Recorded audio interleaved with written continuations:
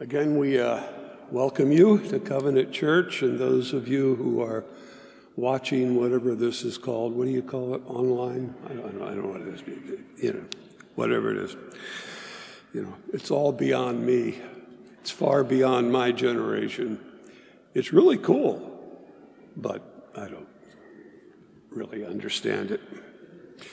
So Pastor Jones is preaching at the mission work we support in Ottawa, Grace and Peace, and he asked if I would fill the pulpit for him this morning.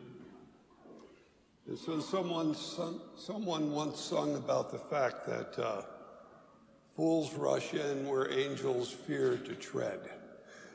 Well, I may be a fool this morning, but we're going to try and do this. Little theologians, if you think you know what a judge is, and you can draw a picture of a judge, then I'd like to see that, if you could do that for me. There are words that we use as Christians. We use them all the time. And sometimes they confuse us, and sometimes the confusion is such that we just don't touch it. For example, this morning, the call to worship. Look at page 1 of your bulletin. The call to worship. This is what you were told in the last line of that call to worship. You were told that He, the Lord, is to be feared above all gods. Look at the scripture lesson on page 3.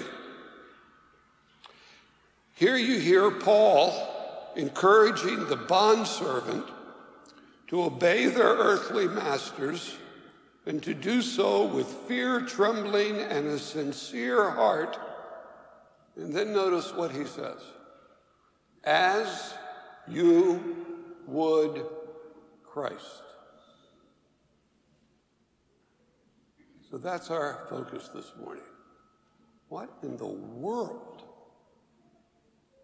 does the scripture mean when it calls upon us as believers to fear the Lord, which it does repeatedly throughout Scripture? I mean, even the call to confession on page 2, a quotation from Proverbs 9:10. It says that the beginning of wisdom, that if you have knowledge and insight concerning the Holy One, it all begins with the fear of the Lord. So look at these scripture lessons for you. They begin on page 4, taken from the book of Exodus. Exodus chapter 1, chapter 14, chapter 20. I'm going to read these rather rapidly, so excuse me for that. But then the king of Egypt said to the Hebrew midwives, one of whom was named Shiphrah and the other Puah. You're looking for names for your next little girl? You might consider those. The Pharaoh said, when you serve as midwives to the Hebrew women and see them on the birth stool, if it is a son, you shall kill him, but if it is a daughter, she shall live. But the midwives feared God and did not do as the king of Egypt commanded them, but let the male children live. So the king of Egypt called the midwives and said to them, why have you done this and let the male children live? And the midwives said to Pharaoh, because the Hebrew women are not like the Egyptian women. They're vigorous and they give birth before the midwives come to them. Now, we could have all kinds of discussions and debates about whether or not they should have said that, because it's true, but not exactly. But no matter what you think, I don't care what you think at this moment, because look at what the scripture says. The scripture says So God dealt well with the midwives. And the people multiplied and they grew strong, and because the midwives feared God, he gave them families. And then Exodus 14, when Pharaoh drew near, this is the children of Israel are at the banks of the Red Sea. When the Pharaoh drew near, the people of Israel lifted up their eyes, and behold, the Egyptians were marching after them, and they feared greatly. And the people of Israel cried out to the Lord. They said to Moses, "Is it because there are no graves in Egypt that you have taken us away to die in the wilderness? What have you done to us in bringing us out of Egypt? Is not this what we said to you in Egypt? Leave us alone that we may serve the Egyptians. It would have been better for us to serve the Egyptians than to die in the wilderness." Those of you of my age who remember the days of the Cold War, you remember the people who said, I'd rather be red than dead. Well, here are the Israelites saying, with such great logic, we'd rather be slaves in Egypt than die in the wilderness. And Moses said to the people, "Fear not, stand firm. See the salvation of the Lord, which he will work for you today. For the Egyptians whom you've seen today, you shall never see again. The Lord will fight for you, and you have only to be silent." And thus the Lord saved Israel that day from the hand of the Egyptians. And Israel saw the Egyptians dead on the seashore. And Israel saw the great power that the Lord used against the Egyptians. So the people feared the Lord and believed in the Lord and in his servant Moses. Then at Mount Sinai in Exodus chapter 20, when all the people saw the thunder and the flashes of lightning and the sound of the trumpet and the mountains smoking, the people were afraid and they trembled and they stood far off, and they said to Moses, "You speak to us and we will listen, but do not let God speak to us lest we die." And Moses said to the people, "Do not fear, for God has come to test you, that the fear of him may be before you, that you may not sin." And the people stood far off while Moses drew near to the thick darkness where God was. Let's pray. Father, open to us your holy word and teach us your truths. We pray in Christ's name. Amen. In August of 1966, I was ticketed for exceeding the speed limit in New Jersey by 10 miles per hour. 10 miles per hour, going 60 in a 50-mile-per-hour zone.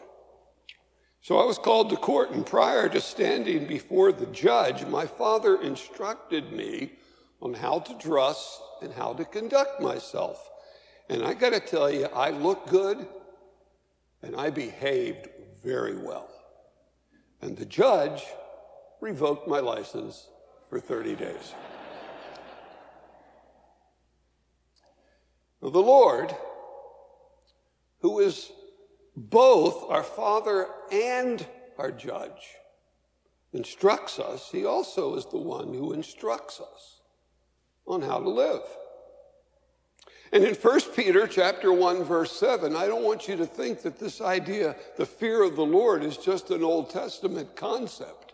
Because in 1 Peter chapter 1, verse 7, we're told that as our Father, he judges us impartially according to our deeds and instructs us to conduct ourselves with fear and not to live according to the futile ways of this world. 2 Corinthians 7:1, The Lord our Father and Judge instructs us to cleanse ourselves from every defilement of body and spirit, bringing holiness to completion in the fear of the Lord. Probably many of you have read those passages again and again and again and again, or heard them read. The fear of the Lord. Proverbs chapter 1, verses 2 through 7 teach us that if we're going to live these holy lives, free of defilement of body and spirit, we're going to live lives dedicated to pleasing and serving our Lord, then we need the wisdom and the knowledge and the instruction and the understanding that only God can give to us, that only He provides, only He provides to whom? To who are those things provided in Proverbs 1, in those opening verses? The knowledge, wisdom, instruction, and understanding of the Lord are provided to those who fear the Lord. Wow. These verses, they also teach that only a fool despises the wisdom, knowledge, instruction, and understanding that comes from properly fearing the Lord. And such a fool is described in Proverbs chapter 3, verse 7, as one who, instead of looking to the Lord for wisdom, for knowledge, for instruction, for understanding, he's described as one who is wise in his own eyes. Well, as believers, by God's grace, we don't want to be fools. We don't want to be foolish. We know that we need God-given wisdom and knowledge and instruction and understanding. But what does it mean to say that to gain those things, we must fear the Lord? I mean, that's said again and again and again throughout the Scripture. And especially, how can it be that on one hand, Scripture repeatedly tells us to fear the Lord, and on the other hand, we are repeatedly told to fear not? Fear the Lord, but fear not. Well, clearly, let me just give you an example. 2 Timothy chapter 1, verse 7, the Lord says, we're told that God gave us a spirit not of fear, but of power and love and self-control. And in Isaiah 41 and verse 19, it's the Lord himself, our Father and Judge, who says to us, fear not. I'm with you. Be not dismayed. I am your God. So which is it? Are we to fear the Lord, or are we to fear not? Well, biblically, we're to do both. Both instructions are given to us throughout the Scripture. So, obviously, this word fear, as is true with many words used in Scripture, used in our everyday life, this word fear has more than one meaning. It has more than one meaning.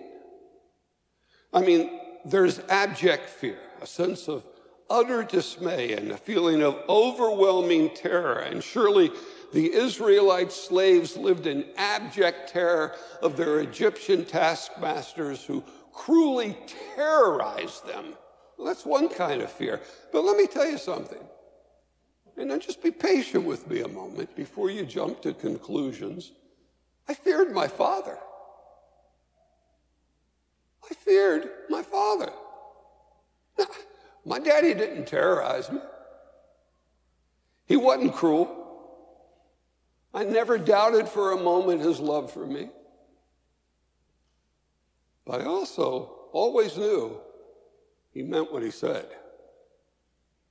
He meant what he said. And if I failed to heed his instructions, there would be consequences to pay. I knew that. As I matured, of course, I came to understand that my fear was in truth a genuine awe of him. I grew to respect deeply his judgment and his understanding.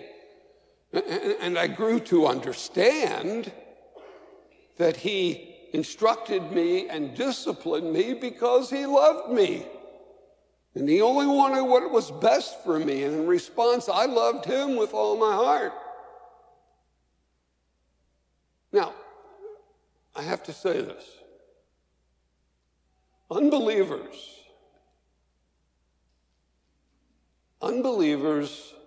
should be in abject fear of the Lord. Should be. But being wise in their own eyes, they're blind to who he is, they mock his commandments, they scoff at the idea that there's coming a final and just day of judgment. But as believers, we are not to fear the Lord as unbelievers should.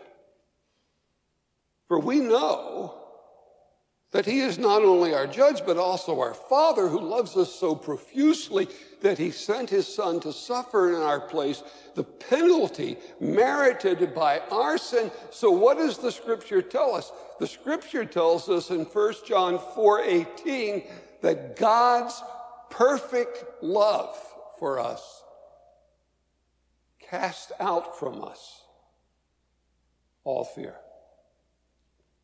It's good news. And yet, we're repeatedly told to fear the Lord. Well, perhaps by God's grace, 3 moments in redemptive history may help provide us with the wisdom and the understanding and the knowledge we need that would encourage and challenge us concerning what it means for us as believers to fear the Lord. Look at the Exodus 1, verses 15 through 21 passage. Shiphrah and Puah were two of Israel's midwives who assisted enslaved Hebrew women during childbirth.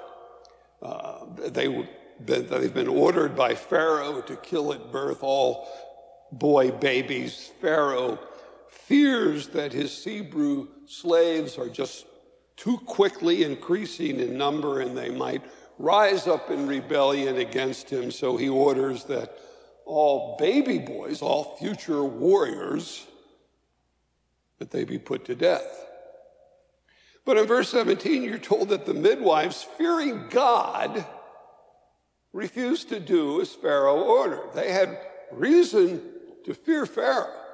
I mean, his authority was absolute, and his orders were clear. You kill all the male babies.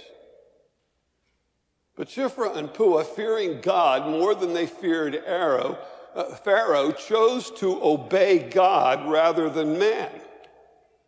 They may have been a little bit scared of Pharaoh, or quite a lot, or very much afraid of Pharaoh. But their fear of the Lord was greater, and it was far different from their fear of Pharaoh. Look at verse 21. Because they obediently feared the Lord, he blesses them with families of their own. Now, they may have feared Pharaoh, but fearing Pharaoh, they never expected Pharaoh to bless them or to do good for them. But here these midwives fear the Lord, and he blesses them. For these two women, the fear of the Lord meant that they were wisely in awe of him. They revered him. They understood what he would have them to do. They were quick to obey him. And because they feared the Lord, they understood that his authority far exceeded the authority of Pharaoh. And what they learned was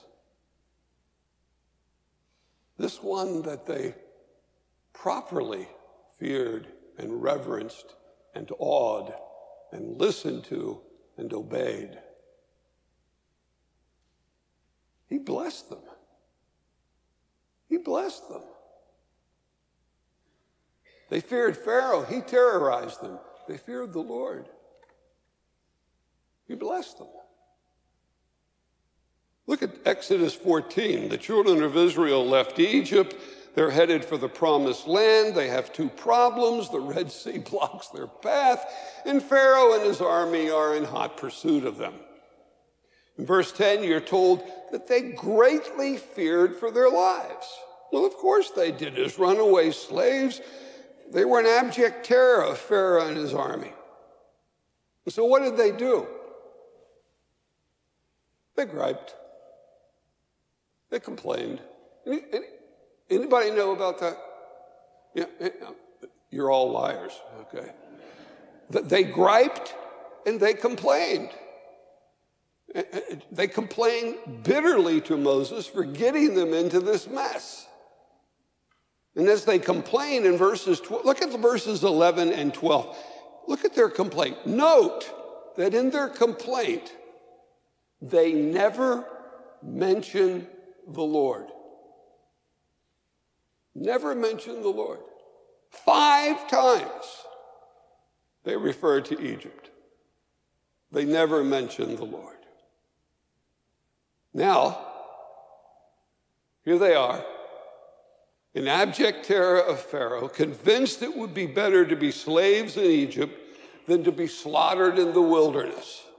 And being wise in their own eyes, they've lost sight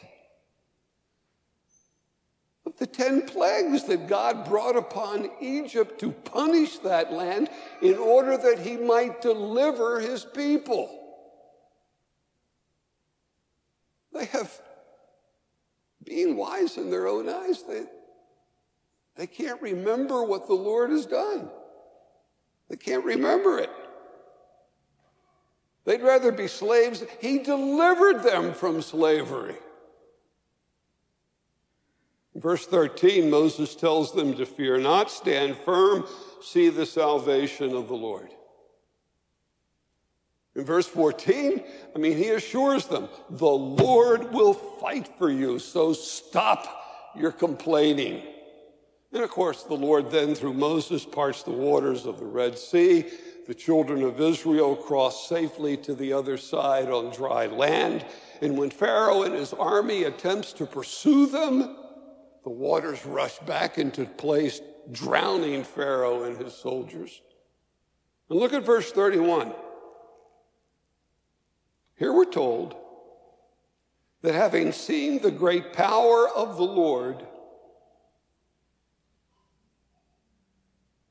the people feared him. Wow. Well, what's that mean? Look at verse 1. Look at verse 31. There are 2 statements in parallel to each other. Look at verse 31. They feared the Lord, meaning, second phrase, they believed in the Lord. Having seen his great power, they fear and believe in the Lord. They are, at least for the moment, in awe of the Lord, and they believe he can do as he has promised, that he can lead them through Moses to the promised land. Now, in this passage, the Israelites have experienced 2 kinds of fear. They've been in abject terror of a merciless tyrant, and now they've learned to fear the Lord. They believe in him. They are in reverential awe of him. They have seen who the Lord is. He is the God with great power. And think about this. And I hope as they were believing in the Lord, they thought through this, though if they did, it didn't stick with them for very long. But here they are, and the Lord has punished the Egyptians. Yes!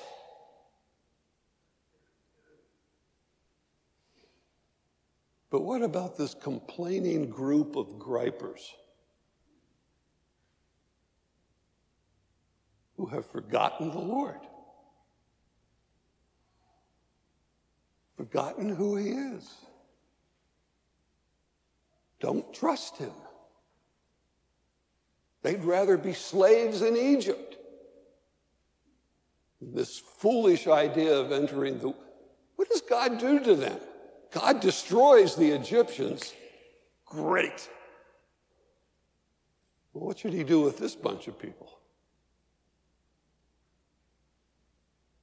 He forgives them. He's gracious. He's merciful. And he's loving toward them. And why is that? Because that's what he chooses to do for the sake of his own glory. Look at Exodus 20. Several weeks later, the children of Israel encamp at Mount Sinai. As they watch and listen, the Lord descends atop the mountain in thunder, lightning, and a thick cloud, the sounding of a loud trumpet. And there atop Mount Sinai, the Lord gives to Moses his 10 commandments. Now look at verse 18. Having seen and hear all this, the people understandably are afraid, and they tremble, and they stand far off, and they're so afraid that in verse 19, they plead with Moses to be the one who speaks to them, because they fear that if God speaks directly to them, they'll die. And they got good reason to be afraid. If you know the intervening history between Exodus 14 and Exodus 20, they have good reason to be afraid. For despite all that God has done for them, delivering them out of Egypt, taking them through the Red Sea, destroying their enemies, providing them with water and food, protecting them from the threat of other enemies, what have they done? They've been a people just like us. They've griped and they've complained because life was difficult and hard. And who in the world, certainly not me, wants to go camping? And here they are, camping in the wilderness. But Moses says to them in verse 20, do not fear. Look at that. Moses says to them in verse 20, do not fear. And then, you got to follow this. And then Moses says to them, all that you have seen and experienced has been sent by the Lord to test you, to teach you, to live always in the fear of the Lord, so that you might not sin against him. Don't fear. Do fear. Why should they not fear? Because as the Lord graciously reminds them back in the second verse of Exodus chapter 20, just before giving them the 10 commandments, the Lord reminds them, I am your God. I brought you out of the land of Egypt. I rescued you from the house of slavery. I am your God, and you are my people. This is who I am. I am your powerful God. I have chosen you to be my people. I have shown you my love and my grace and my mercy. And despite all of your gripes and complaints, I have saved you. I have delivered you. I have provided for you. And therefore you need not fear. For I will be with you, and I will lead you into the promised land. I don't want you living in abject terror of me, but I do want you to fear me. That is, I want you to be in awe of me. I want you to respect me, to reverence me, to worship me, to obey me. The believer, are you to fear the Lord? Well, you're certainly not to live in abject terror of the Lord. I mean, he's not some human tyrant who ruthlessly holds you in his clutches. That's not the Lord. You're to fear him in the sense that you should be living in awe of him, not treating him lightly. Not treating him lightly. To be in awe of him, knowing that you are completely undeserving of his mercy, knowing that, as I once heard someone say, he loves you because he loves you because he loves you. He loves you. And think about this. He loves you with a love that will never let you go. So yes, you are to fear the Lord. You are to live in awe and reverence and obedience to him. And you're to live remembering that in his word he provides for you the wisdom and the knowledge and the instruction and the understanding that you need to live the best of all possible lives. 55 years ago, I could not offer my judge a reason why I shouldn't suffer the consequences of my actions. He wouldn't listen to me. Can you believe that? I mean, I had a good argument. I had great justification. He didn't care. He didn't care. Believer, consider with wonder the fact that when the day of final judgment comes, as you stand before your Father and judge, this will be your plea. For me, Jesus died and rose again. And this will be his judgment. I am your God. You are my child. Now come, enter the land that I have promised you. Let's pray. Father, teach us to properly fear you, not to be in abject terror of you, at least not as believers, but to reverence you, to be in awe of you, to hold you in highest respect, to look to you for the knowledge and the wisdom and the instruction and the understanding that we need to live the lives you would have us to live, the best of all possible lives.